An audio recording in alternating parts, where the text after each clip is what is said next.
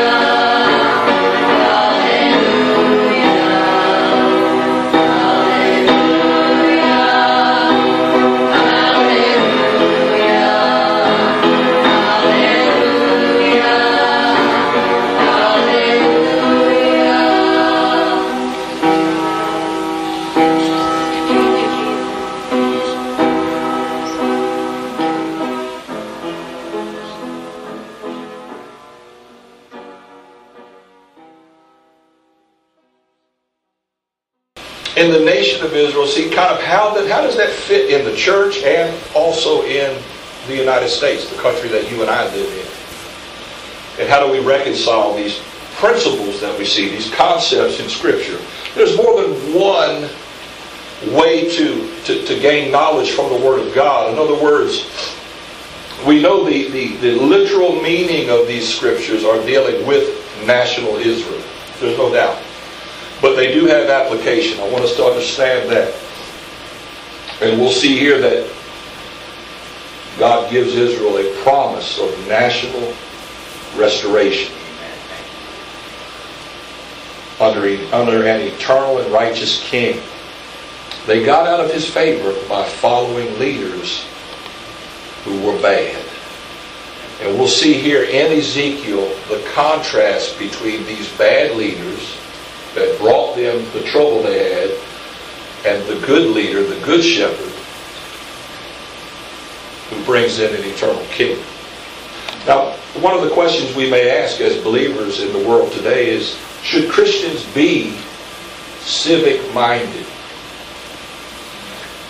Should they be?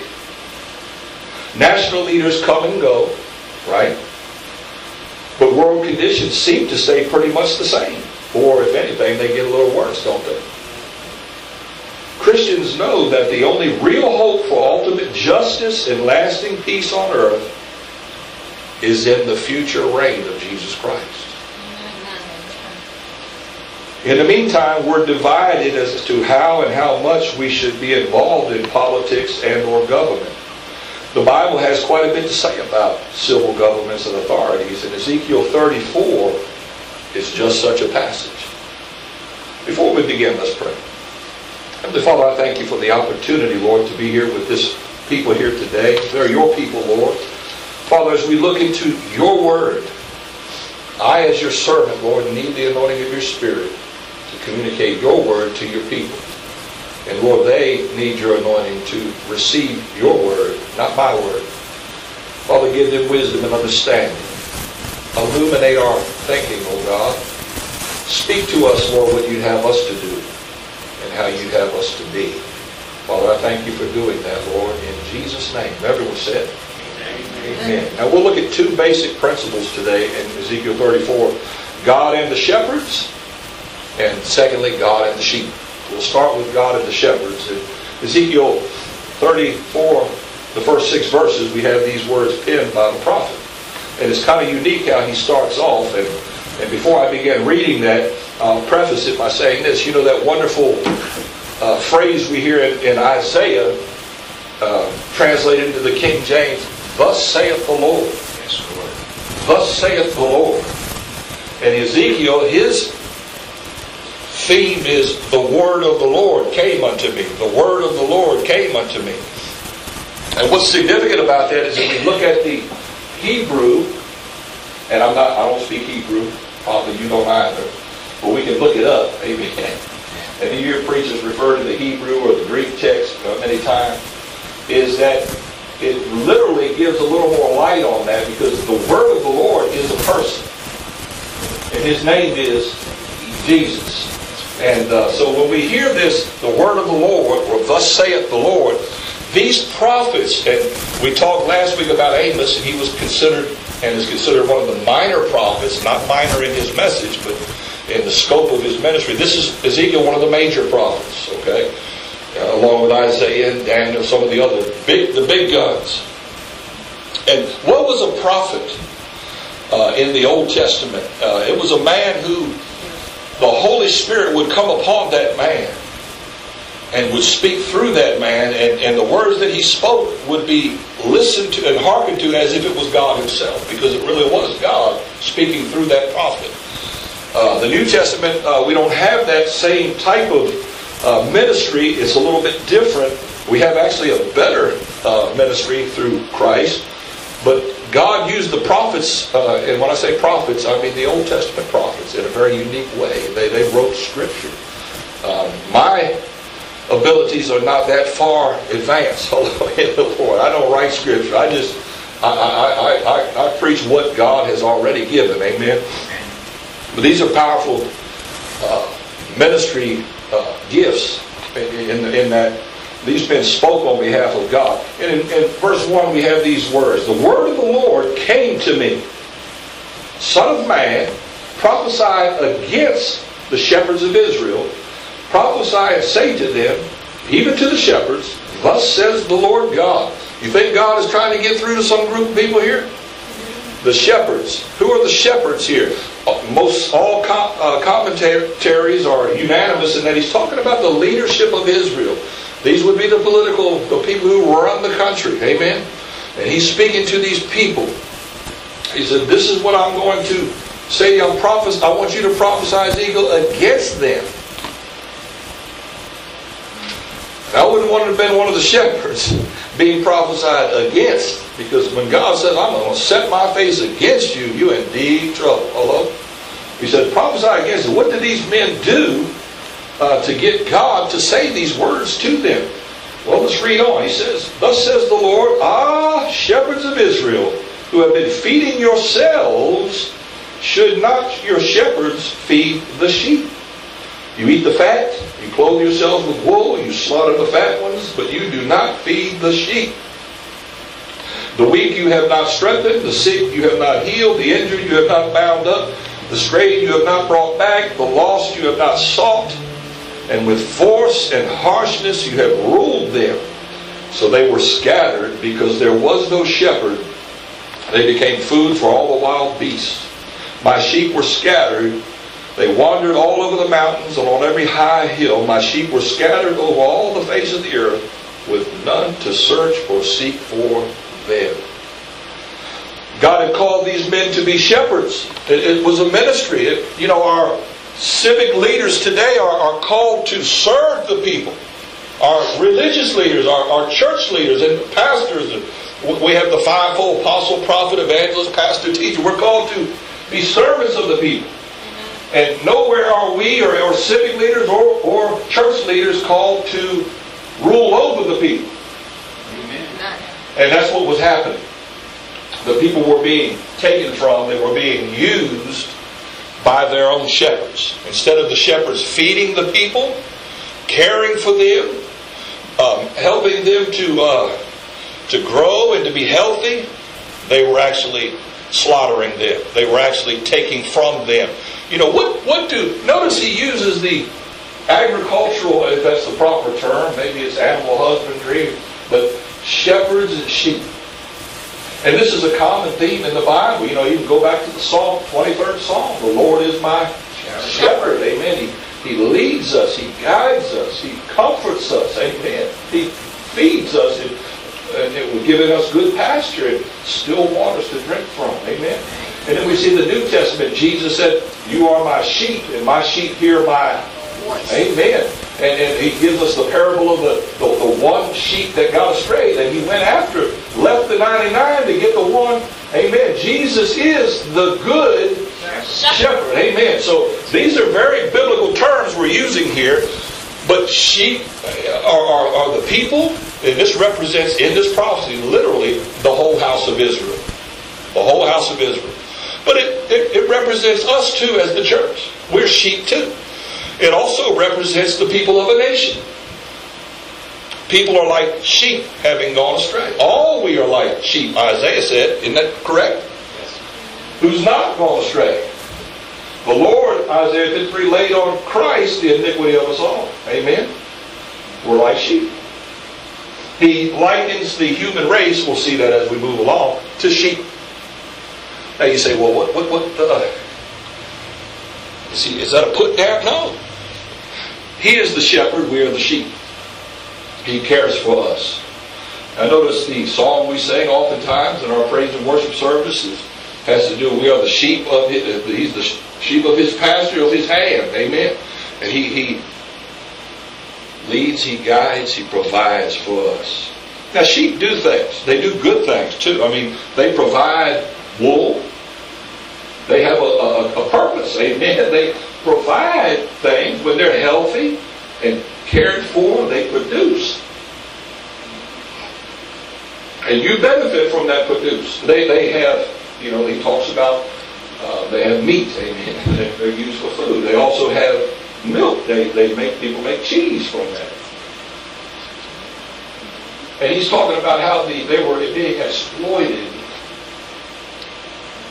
for the benefit of the shepherds that were overseeing them.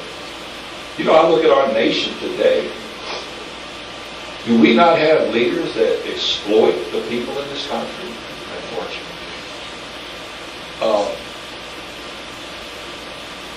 Think about it.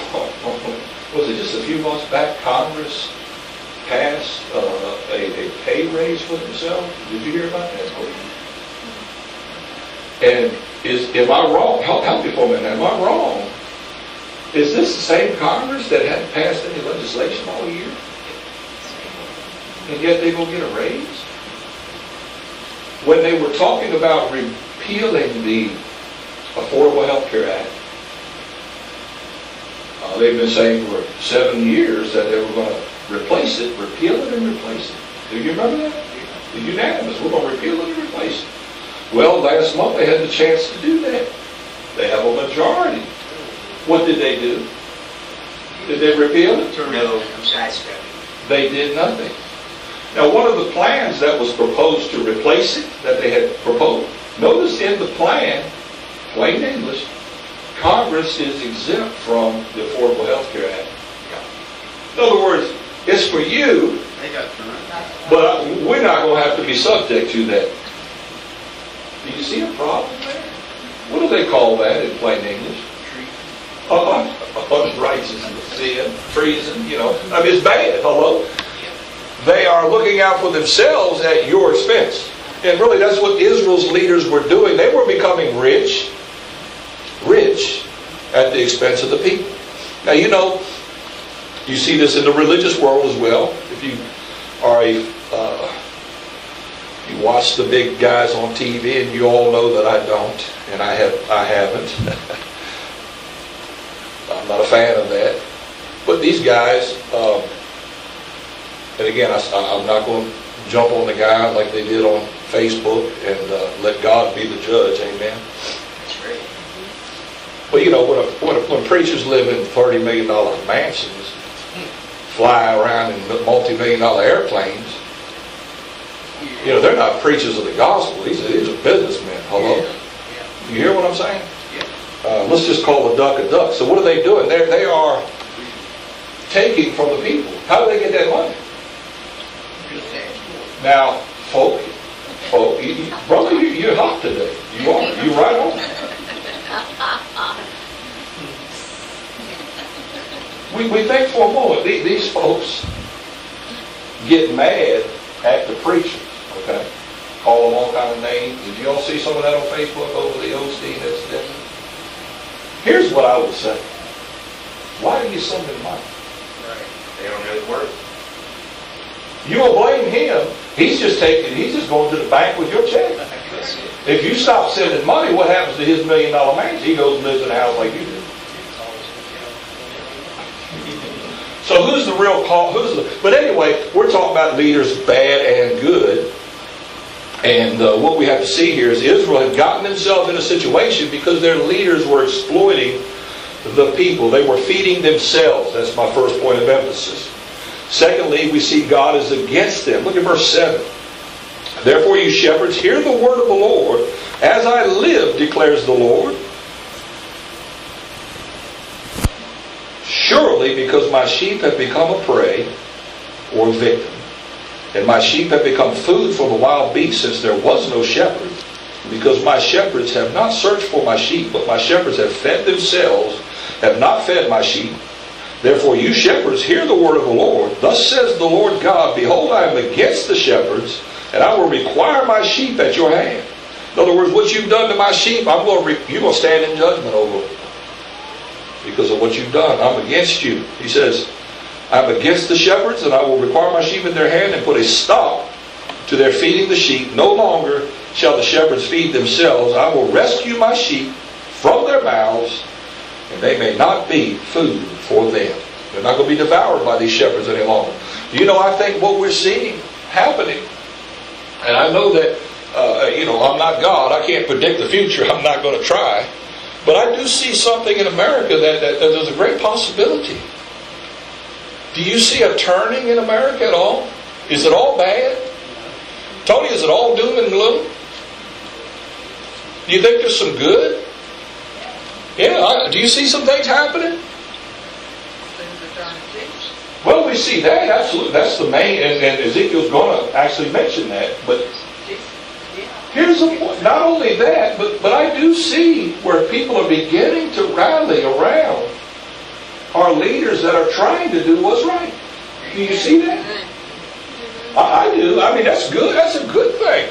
I mean, it's been months that I look at the world of our leadership, and I'm like, man, this is hope. This is bad. But here's a man. Think about it for a minute. That they said was an ignorant man. Yeah. Don't they call him an ignoramus? Huh? Don't they say he's not fit for office? Huh? God specializes in using people like that. I mean, just look at me. But I'm serious. Here's a guy. He's nobody, but yet he's performing. Where was Obama when the hurricane hit up in New Jersey and New York in Governor Christie's a few years ago? He was on the golf course, if you remember. His wife was nowhere to be seen. Yet they're criticizing his wife when she showed up and she was wearing. Did you see the high heels she was wearing? They saw that. Yeah. They criticized her for wearing. She was there. Is that good enough? Hello. Well, he didn't respond fast enough. He didn't. Couldn't respond very fast when Bush did during Katrina. Well, he didn't show up at all. Bush didn't show up. 2 months. He flew over a few months later, looking at the devastation. He's down there. They got pictures of him kissing babies. Some of them have to be black babies. Hello. You didn't hear me. Didn't ever say anything about that. He's a racist, isn't he? After all, he's a racist. He was shaking hands with the guy, the black congressman, who met him there, getting off the plane, who wrote articles of impeachment on Trump. Did you see that?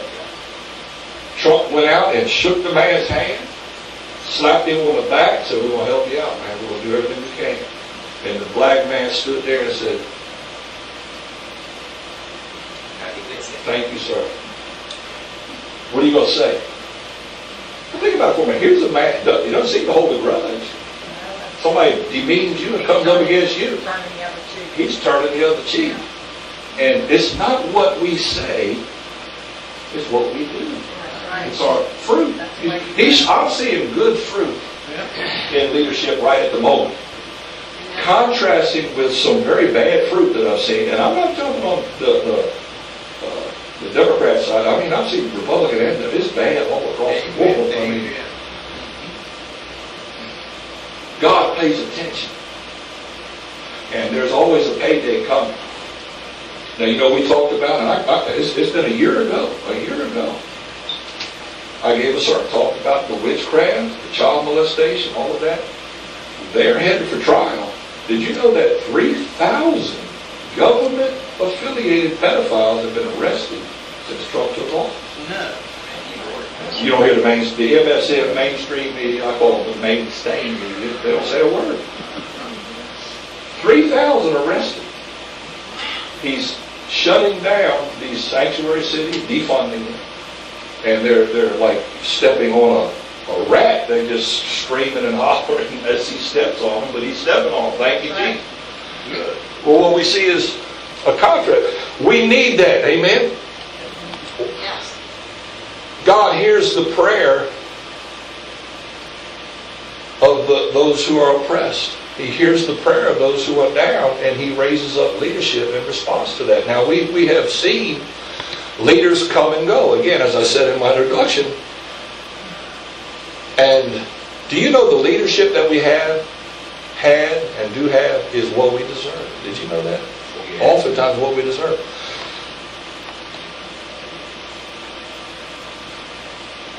We're seeing God moving in mercy right now. I believe that. Will it change the outcome? It may ultimately stay the hand of God's judgment. Amen. If people turn. Ultimately it will come. But we know that if we do our part, God will intervene. But we see here God is against them. And He says, I'm going to rescue my sheep from them, from their mouths, that they're not devoured. and pray. Do you know these men that we have ruling over, whether it's the church, whether it's the nation, and I'm not talking about Germany or France or Britain. I don't live there. I live here. The church should be relevant to the society that we're in. Hello? We're called to be what? Light and salt. We're supposed to affect the society, not be absorbed by it. Amen? Affect the society. We're to be witnesses for Christ, His ambassadors in a lost world. That's why we're here. But God takes note of what leaders are doing. We've seen the corruption. You know, the fellow Congressman Menendez, the Democrat, who finally they got him on charges, and he's looking at prison time right now. Not a word in the mainstream media. Why? Because he's one of their own. They don't even mention it. Just look it up. Go home and look it up. It's there. A homosexual relationship with an underage boy or what? I mean, that's pretty criminal, isn't it? Hello? Yeah. He's going to prison. Thank you, Lord. Amen. So we need to protect our children. Come on now. That's right. No matter who it is that's exploiting them. And we see the multiplied thousands of dollars that went to the Clinton Foundation for the hurricane in Haiti a few years back.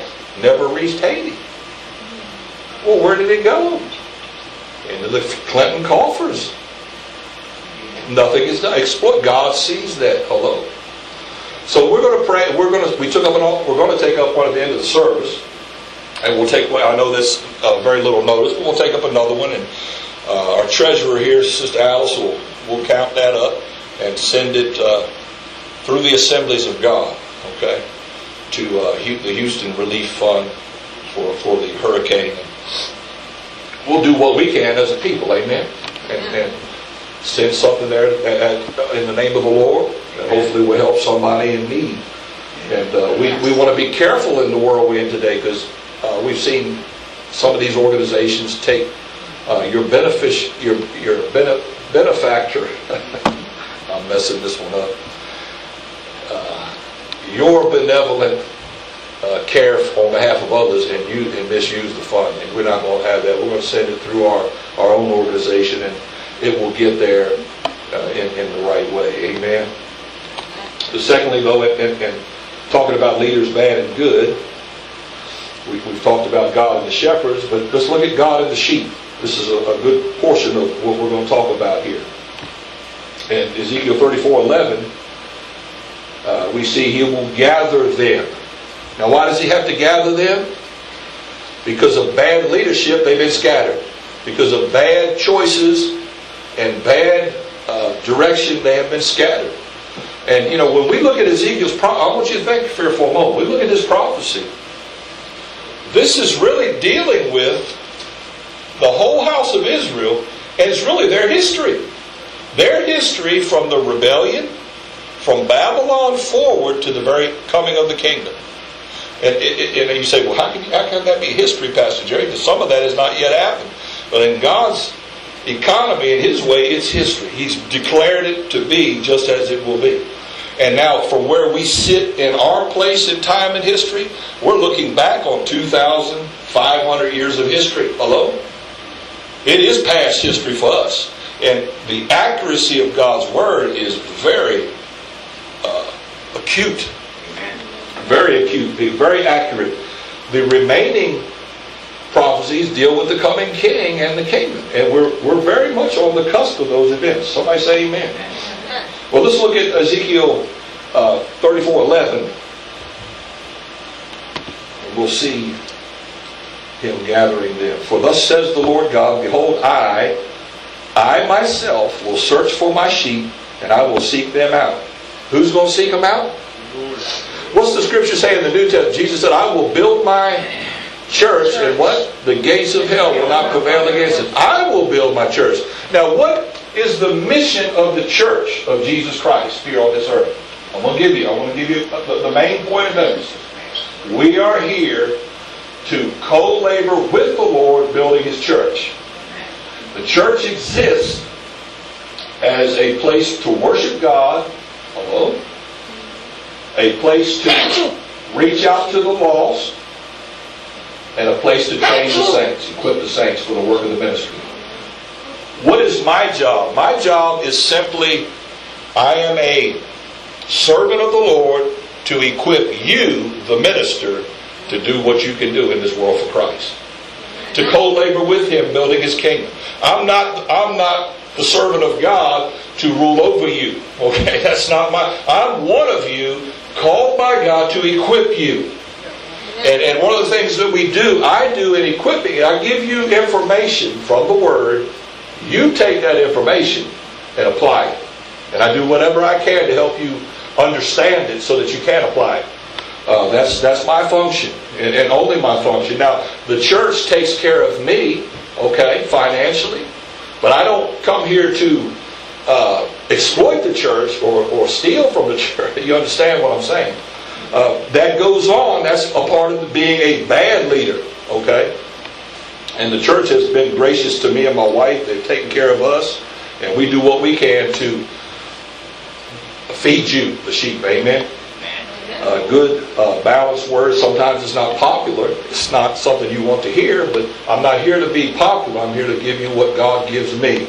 And so that you can grow and mature and become like Christ. The goal of the believer, every believer, is to measure the stature of the fullness of Christ. And God gives us apostles, prophets, evangelists, pastors, teachers to equip you for the work of the ministry. Amen. So your ministry is to be a good leader. Amen. And we know what a good leader is when we contrast it with the bad ones. Okay? And that's what Ezekiel's doing here. But look, he says, the Lord is the one seeking out His flock when He is among His sheep, and they have been scattered. So I will seek out my sheep. I will rescue them from all places where they have been scattered on a day of clouds and thick darkness. That's a reference to the tribulation period, the time of Jacob's trouble. Now, we're not yet quite there yet. But what we do know from other passages of Scripture is that Christ will gather all the Jews back into the land at the time of the end. Thank you, Lord. And He will come back and rule over Israel as their king, over all the earth, including the Gentiles. Amen? And it will be during this day of thick clouds and darkness that God will be moving. When the earth reaches its darkest hour, God is moving in salvation, gathering each one of His lambs individually all over the earth. He's bringing them back to Himself. Amen. And that's the kind of God that we serve. Now, I think about this as it relates to the Jewish people, and this is so true. But I look at Him as my shepherd also, and how He reached out to me in time and space. I go back 40 years ago, He sought out me. Who am I? But He sought me out as one of His own. He called me by name, and He gave me salvation. Hallelujah. He said, follow me. Follow me. Have you heard His voice? Have you heard His call? Amen. That's what He's in. That's what He's doing. He's building over time. Somebody says, why does God let all these things go on and happen like they are? Why does God not intervene? I was talking to someone last night. He said, why does God let that nuclear guy over in Korea set off that H-bomb? Why does God let that? Why does He let? He said, why does He let the hurricane hit all them innocent people in Houston? Those are good questions. But you got to look at the big picture. There's coming a day when He's going to forbid that. He's going to stop all of that. Right now we're in a difficult time. We're in a time of testing. We're in a time of choosing. And what He's doing is He's gathering sheep. Over the last 2,000 years, He's been calling men and women all over the world. Follow me. Follow me. You know, you think you saw Him out? You didn't seek Him out. He said, no man can come to me, but yet the Father must draw him. He didn't come. You didn't go looking for God. He come looking for you. He done run you down, brother. Can't be going along, and all of a sudden the Holy Ghost all over him. He's like, man, I need to get saved. Where'd that come from? Jesus. Jesus searching your hearts, searching you out. He's trying to bring you into His kingdom. Amen. Into the fold, gathering you. no matter what we go through in life, the difficulties we go through, Sister Eleanor, it's God. He's the shepherd. He's going to care for us. Amen. Ultimately, like Job, even if he slays us, we're going to serve and praise him, because we know ultimately that we're going to be raised up to be with him. So what can happen to us? What can befall us? Hey, no way, man. Take your best shot, devil. Because that's all you're going to get. I'm going to be living with him forever and ever and ever in eternity. And no more suffering, no more pain. But in the suffering and in the pain and in the thick darkness and the clouds, he's there. And he's rescuing his sheep. And what a beautiful picture we have in Ezekiel and in the Bible. Amen. Jesus is the good shepherd. He's going to bring them back. He said, I'm going to feed them on the mountains of Israel. I'm going to feed them by the ravines and in all the inhabited places of the country. I'm going to feed them with good pasture, and on the mountain heights of Israel shall be their grazing land. There they shall lie down in good grazing land, and on rich pasture they shall feed on the mountains of Israel. I myself will be the shepherd of my sheep, and I myself will make them lie down, declares the Lord God. I will seek the lost. I will bring back the strayed. I will bind up the injured. I will strengthen the weak. And the fat and the strong I will destroy. And I will feed them in justice. So we see he gathers the sheep and dispenses justice on those who had harmed them. Those who had enriched their lives at their expense. We live in a world today where they're still trying to take land away from Israel. Even as I speak, the United Nations and others trying to take land from it and give it to another people. God says, I'm going to rescue them and save them. They're going to dwell in the land and they're going to be secure. And I'm going to be their king. And I'm going to rule over them. I'm going to be their God and they're going to be my people. Somebody say amen. That's the word of God, friend. Now you either believe the word or you don't. I believe the word. I believe he's going to do what he says because he is God. And that's his plan. Now, how does God plan to reach the whole world? Through Israel. He's never changed his plan. You say, I thought he was going to make everybody the church. No. The church is a unique people being called out of both Jew and Gentile. And once we're taken home, we call that the rapture.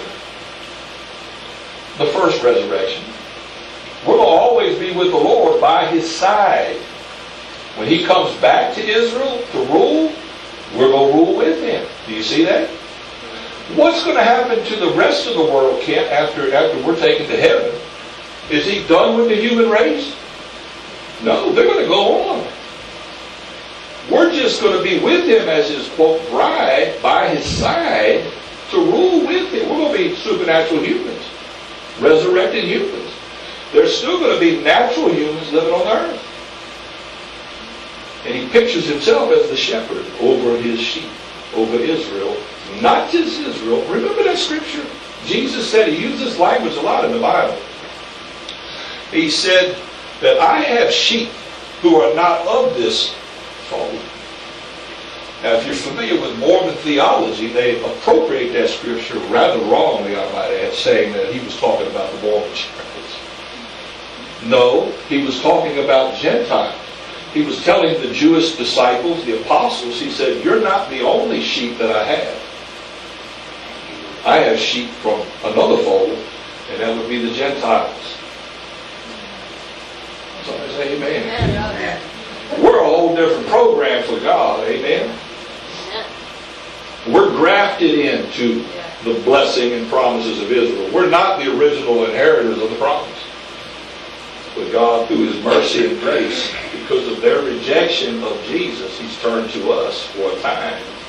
Until that time of the Gentiles is fulfilled, he's calling out a people, a unique people, sheep, amen. And when he's done, he's going to come back to Israel. The world will go on. There'll be natural babies born during that time. When Christ returns and sets up the millennial reign, that's going to go for 1,000 years. How many people will be born in that 1,000 years? How many have been born? Think about it for a minute. In the last 1,000 years.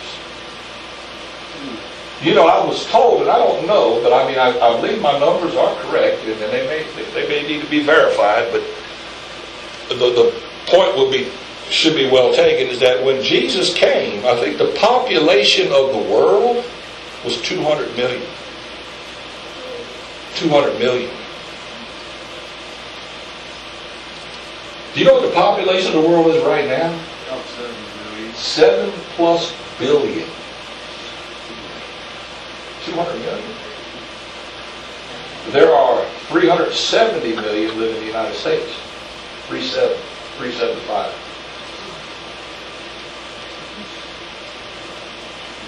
7 billion, man.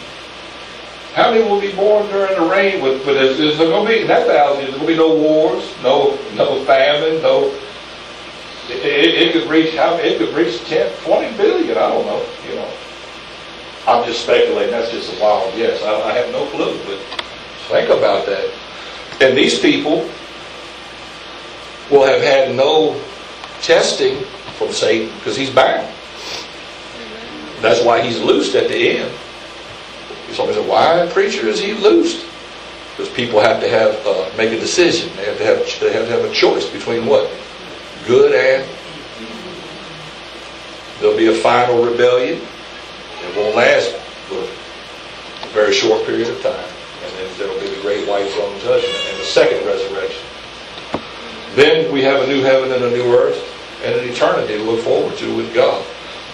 What God's going to show us what it's like to live under a good leader. We've already seen bad, have we not? How many have a belly full of that? Some folks take the idea, well, I'm not even going to turn on the television. I don't want to hear no news. That's it.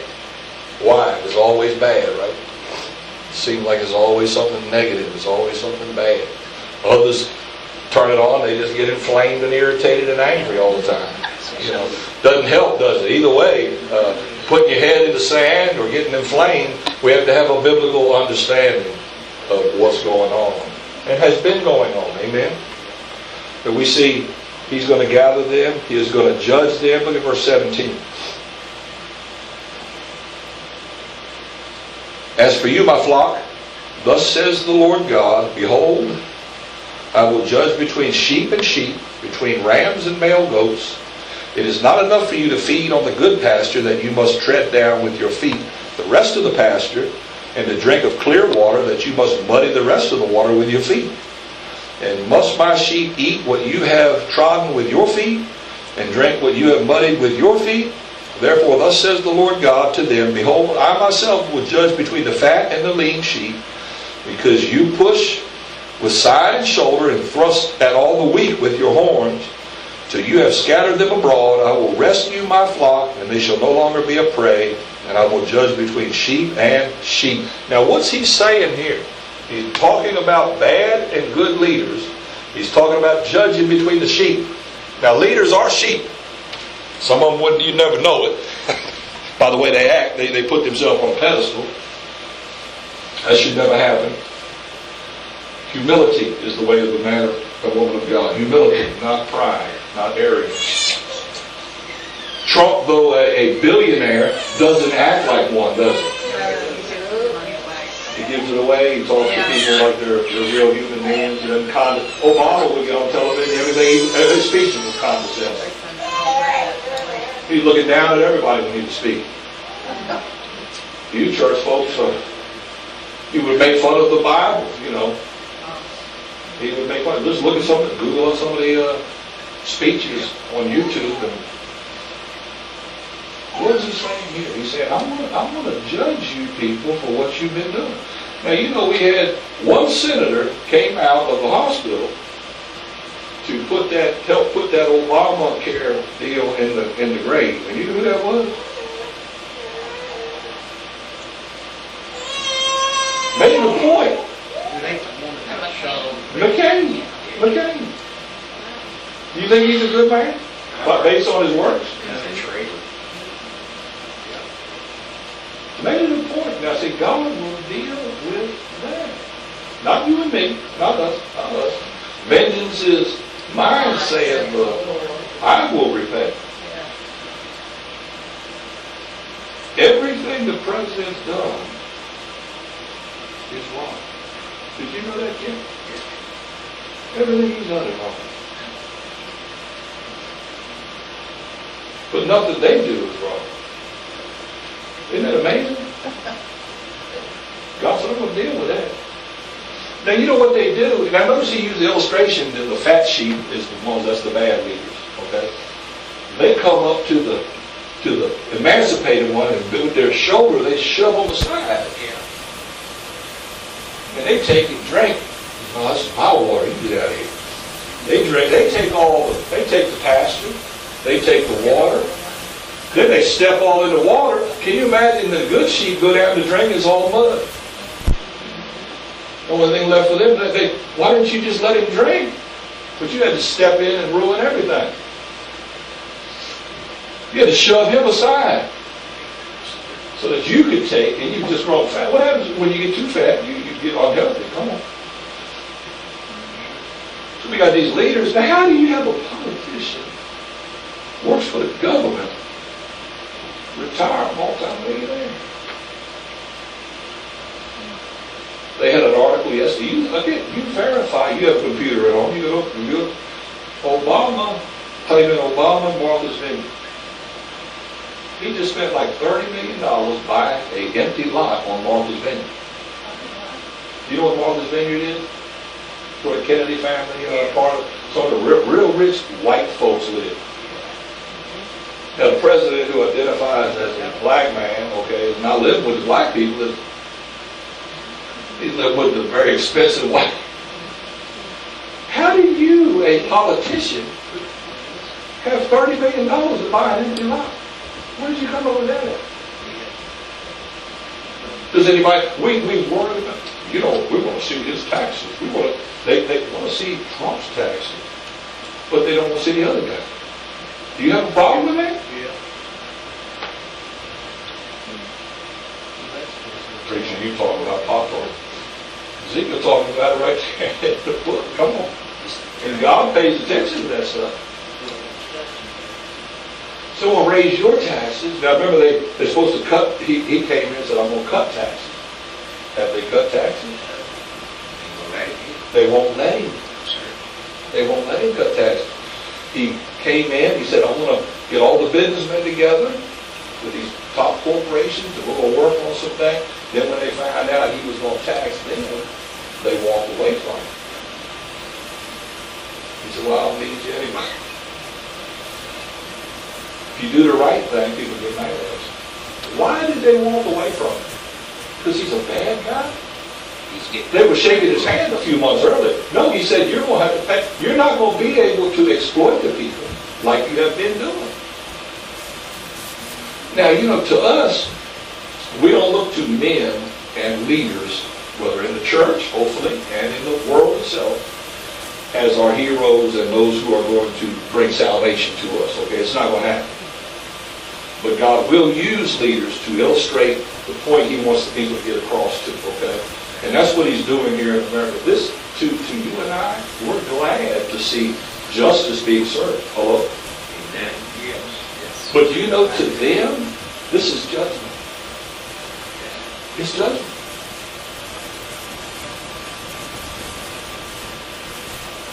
Comey, it came out this week, the president tweeted it. That's the guy who's the head of the FBI that Trump released. Come to find out, he wrote letters of exoneration to Hillary before there was any case built. Public knowledge now. Comey's going to go to the court now. He's going to have to answer for that. That's called jail time. See? A good man, righteous rule, the people rejoice. You know what the Bible says? When the wicked are in rule, what happens? The people groan.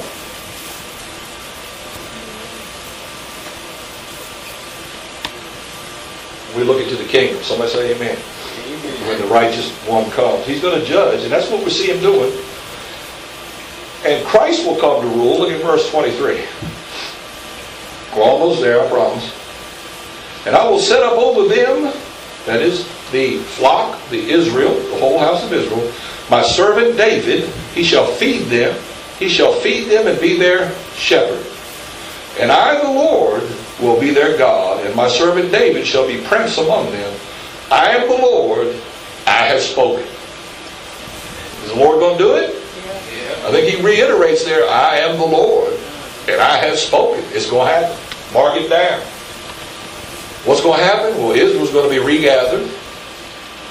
How many know back in 1948 we saw a big ingathering of Israel back into the land? Since then, they're the largest fruit producer in the Mediterranean. It was a desert. 70 years ago, a desert, producing nothing. Mark Twain went there in the 1900s and said, this is a wasteland. Nobody can live here. Nobody will ever inhabit this again. Wrong. God is fulfilling His word to them. And now, there are, I believe, 6 to 7 million Jews living in Israel today. There are 22 million Jews worldwide still in the world. Do you know the Bible says at the time of that they will all be in the land? How's that going to happen? Well, I'm not God, but I can probably guess. If we look at how the first batch got there, it was World War II, displaced them from their homes, and they had nowhere to go. Something will happen in the world we're in now that will cause the Jews to say, we need to get out of here. We need to go back to the homeland because we're not welcome. That's a new kind of prophecy sounds. Yes. Now, it's been happening. That was probably, John, as you mentioned that was probably one of the biggest things that took place. Remember the fall of the Soviet Union in the late 80s? And with the perestroika and glasnost and all of that. What many people failed to realize that so many Jews from the ex-Soviet Union went back to Israel during that time. See, God moves in the dark cloud, in the dark day. And there's yet one big dark day yet to come. It's called the time of Jacob's trouble. It's just up ahead. September 23rd. Well, I don't know. We'll go find out. Amen. We're going to find out. We don't know, but we'll find out. But we're looking at all of that. It'd be very foolish not to understand those prophecies in our day if they certainly can be fulfilled. But we'll find out. We'll see. I know we are close by looking at the other conditions in the world that we're in. Very close. But we see He's going to come and rule them.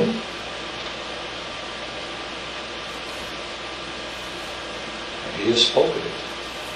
And lastly, He's going to prosper them. Look at verse 25. I will make with them a covenant of peace and banish wild beasts from the land. Now, what is the characteristic of the millennial reign?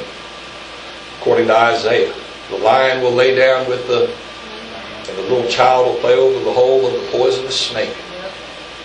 Amen. He's telling you right here, I'm going to banish wild beasts from the land so that they may dwell securely in the wilderness and sleep in the woods. How would you guys like to go sleep out in the woods or in the desert? No, I don't think so. You know, a lot of wild beasts out there, not to mention them big skeeters that have been geoengineering. Come on now. The Lord said, I'm going to make it safe. You can just lie down right in the middle of the desert. You can lie down in the woods.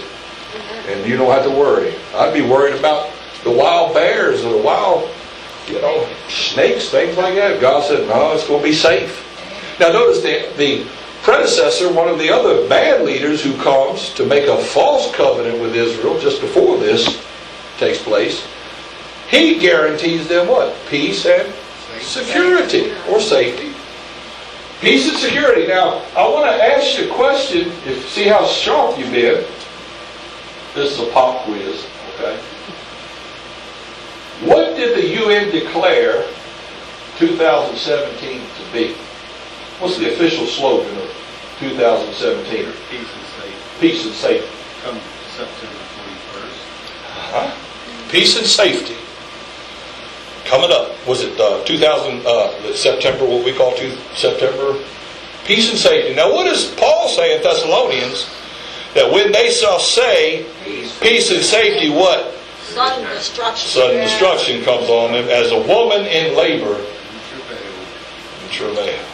And they shall not escape.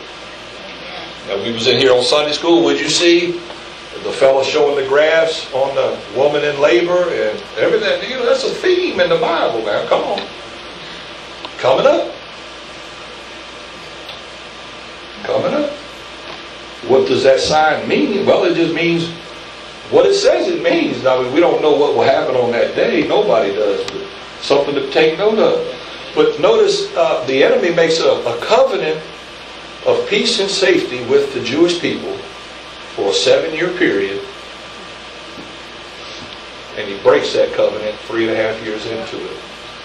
And then it becomes a day of dark clouds and doom. But we see Jesus taking that opportunity to gather his sheep back into the land and protect them. Somebody say amen. Amen. And John even, he reiterates that. He says, I've prepared a place for the woman in the wilderness, and the enemy will cast a great flood out of his mouth to destroy them, but I will make them safe. Hallelujah. Glory to God.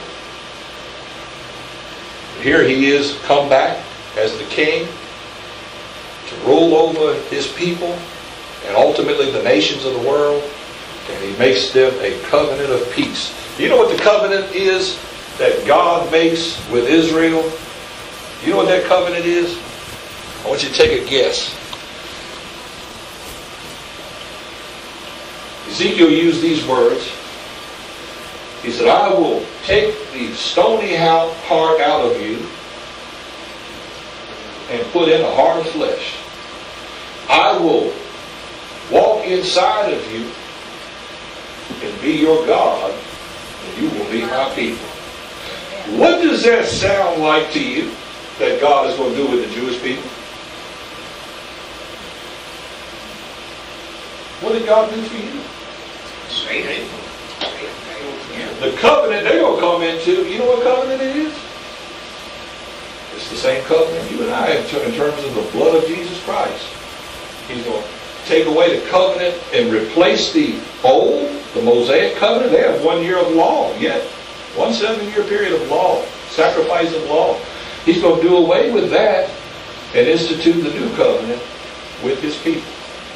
Jesus said, he said, I am the way, the truth, and life. No man, does that include Jews and Gentiles? No man comes to the Father but by me. Zechariah, their prophet, said that all Israel will be saved even as in a day. The day of the Lord. They're going to come to faith in their Messiah. They're going to look at him whom they pierced, the Bible says, and say, where did you get those wounds? And they'll see his side. Where did you? He said, in the house of my brothers. I'm Jesus, you crucified me. And the Bible says what? They're going to wail for him and mourn for him as an only son. Their eyes will be open and they'll realize he is Jesus, the Mashiach, the one who came to save. Now, has he been silent for 2,000? No, he's been calling people like you and me to follow him. He's been working. Are we co-laboring with him as good shepherds? Amen? Bringing people in, being a light, being salt, taking this information and giving it to others that need to have it. Really, that's what we're doing. I'm equipping you as God equips me so that you can be his witnesses. Amen. You know, one of the great things about the day we're in is that when we begin to strike up conversation with folks, I don't care where you're at, on your job, with relatives, family, if you understand the book, you can reach them for Jesus. If you don't, you're very limited in what you're able to do. And today, it's not hard to go anywhere and strike up a conversation. Did you see that guy over there in North Korea elect that pot? Well, let me tell you about Jesus. What he's going to do, he's going to come back and straighten that thing right on out. Amen. All right? Don't be like, what's going on? Oh, I don't understand. Don't blame me now. Come on. I'm giving you information. Amen. He's going to make a covenant.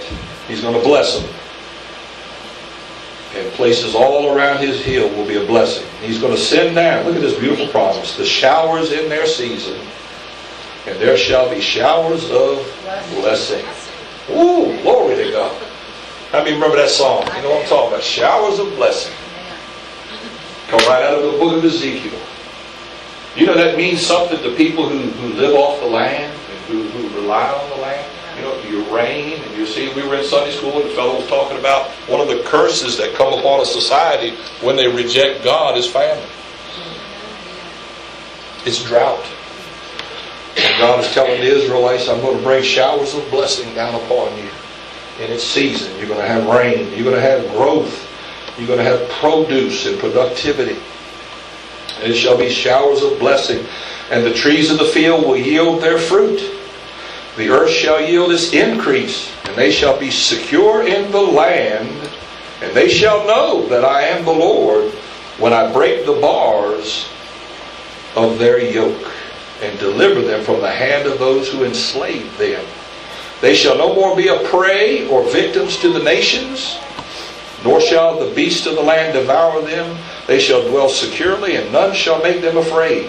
And I will provide for them renowned plantations, so that they shall no more be consumed, so that they shall in the land, and no longer suffer the reproach of the nations. They shall know that I am the Lord their God, and with them, and that they, the house of Israel, are my people, declares the Lord God. And you are my sheep, human sheep, of my pasture, and I am your God, declares the Lord. We see God's sovereignty over his people Israel. And these words that were written to us in the book of Ezekiel came at the dark hour of that nation. They had seemingly lost everything. Can you imagine, Alice, if you were living in Israel at that time, or you were exiled to Babylon as an Israelite, and here you read these words of blessing and hope, but yet you look around and what do you see? Darkness and gloom and destruction. You would think, how could this ever be? How could this happen? But here you and I, some 2,500 years later, are reading these words, and we can look back over Israel's history and see, yes, that was a terrible time, a defining moment. Their sin and rebellion had brought God's judgment, but yet we've seen God's hand move in spite of that in that nation. Even to the time of the world we live in today. Israel's back in the land. That's a monumental prophecy in 1947, when they came back in the land. And we've seen, 1967 and the recapturing of Jerusalem. We see the UN trying time and again to remove them, to the hatred and the terrorist attacks that have been going on over there. Yet God's hand is upon them. And ultimately we're going to see the total restoration. And that restoration of Israel is going to be the blessing to the whole world. The whole world. Amen. Hallelujah. That's his plan. We should be excited about that. And just as these are specific prophecies for a specific people, the principles, those that got Israel in trouble with their leaders, and those that we can apply that today. We can see it in motion today. It's sort of like laws of physics. Gravity. If I throw up a coin, what's it going to do? Is it going to stay up in the air? Why? Gravity. If you have good leaders, bad leaders, and they do the things that brought God's judgment then, if they do that now, what's going to happen? Is God just going to ignore it? No. Same principle. Same principle applies. At the turn of the century, I thought this was a neat little illustration. I want to give you this as we conclude. Someone asked General William Booth of the Salvation Army what the chief dangers of the coming 100 years would be. So this is in 1900, and we've already been 117 years since then. General Booth, Salvation Army. Listen to what he says here. What are the chief dangers? He said this: religion without the Holy Ghost, Christianity without Christ. Forgiveness without repentance. Salvation without regeneration. Heaven without hell. And politics without God. I think William Booth's prediction was 100% spot on. The rulers of Israel made the mistake of thinking they could govern on the basis of politics without God. You know, we have seen in our culture and in our nation the conscious idea and effort to remove God from all mention, not only in, we saw in the Democrat platform a few years back where they wanted to remove God. We saw where they would not pray in the name of Jesus. What did President Trump do in his inauguration? He had more prayers by more preachers and rabbis, and those preachers was naming the name of Jesus. Amen. Infuriated the left wing. Come on now. I love that. Praise God. Somehow in our time and in our generation, and you know this to be true, we hear spouted all time and again, particularly from the progressives on the left, separation of church and state. Separation of church and state. Well, that was written in a letter by Thomas Jefferson and is taken completely out of context by the left-wing progressives and appropriated in a totally improper manner. Thomas Jefferson never wanted the republic to be a godless republic. As a matter of fact, our founding fathers based the nation on Christian principles, and our Constitution was founded on Christian principles. And the nation was never to be a nation without God. And when we do away with God, that's when we get problems. We see all kinds of problems in our country today because of that. Now, you and I both are not into, we are Christians, amen? We don't, you and I, we don't and we can't shove Jesus down anybody's throat. That's right. And nor would I try. God doesn't shove anything down your throat, does he? Whosoever will, let him come. That's true Christianity. You know, we're not here to impose a theocracy on the United States, but we need to look to God. And I thank God right now. I mean, we have a president that's doing some good things. And we need to support him. This is a national day of prayer that he called for, our leader in our country, and we're going to obey that. Somebody say amen. And we're going to do what we can here at New Hope Assembly to take up an offering, as small as it may be or as big as it is. We're going to send it to those in need in Texas and do our part, and we're going to thank God, amen, for all that we have. You know, we want to do our part. Amen. You know, before we take it upon ourselves to berate our political leaders for selfishness and materialism, and that's what kind of I've done, pointing out things that I see going on, but we need to remember this. We ought to ask ourselves whether we are not greedy and materialistic just like they are. Come on now. How much are we entitled to criticize our politicians and others if we do nothing to improve conditions in our world? We live in a nation of armchair quarterbacks, don't we?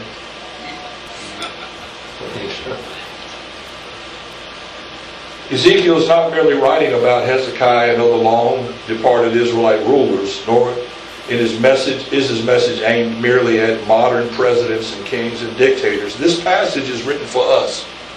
What we read today is for us. In a democratic government like the United States, we who vote are the ruling class. Did you know that? under monarchy, under kings, the people really have no choice. But we the people. Do you hear that? We vote. We're the ruling class. We are in control. If the people who represent us are crooked and conniving, if they are extravagant and wasteful, are they? Come on. We can vote them out of office. Amen. Hello? Isn't that a novel idea, Rod? Huh? We can vote them out of office. Do you know they're supposed to serve the people? We're not supposed to serve them. They remain in power only because a majority of the common people are content merely to cluck their tongues and do nothing else. That's why they get away with it. People can write letters to their senators and representatives, and I encourage you to do that. And when enough of us do that, they usually get the results that we need. People can work to elect the right candidate, especially in primary elections, though it may be an uphill battle defeating a large political machine. But it can be done. Look at President Donald Trump. He ran against both the Democrat Party and most of the Republican Party. And in spite of another poll came out at Chicago, big headline in the news, Chicago. I figure 14,000 fraudulent votes were picked up in Chicago. Doesn't surprise me. In spite of all the fraud, I don't know how many dead people voted in Philadelphia, Kent. I mean, there was quite a few. He still won. They couldn't believe he won. How did he win? Because God intervened. And He's exposing them for what they are. God's about to do some things in this world. We need to look up. Withdrawal from society is no mark of spirituality. I ain't going to get into politics. I'm going to stay away from it. No.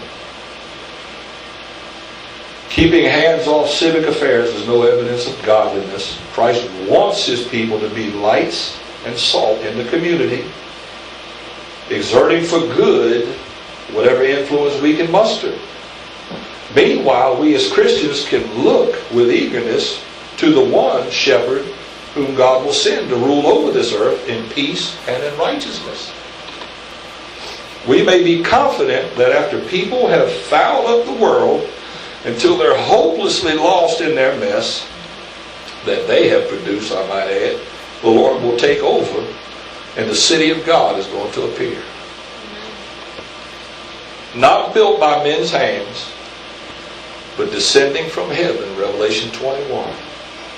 It is appropriate that the prophet Ezekiel should preface his messianic prophecy with a description of the shortcomings of human rulers and human nature. And really the contrast between the shortcoming of human rulers and the perfection of the divine ruler is very striking. It's really character. That's what the issue is.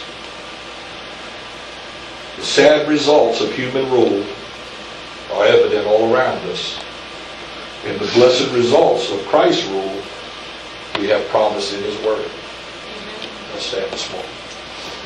With the Lucky Land Slots, you can get lucky just about anywhere. This is your captain speaking. We've got clear runway and the weather's fine, but we're just going to circle up here a while and get lucky. No, nothing like that. It's just these cash prizes add up quick. So I suggest you sit back, keep your tray table upright, and start getting lucky. Play for free at LuckyLandSlots.com. Are you feeling lucky? No purchase necessary. Void where prohibited by law. 18+ terms and conditions apply. See website for details.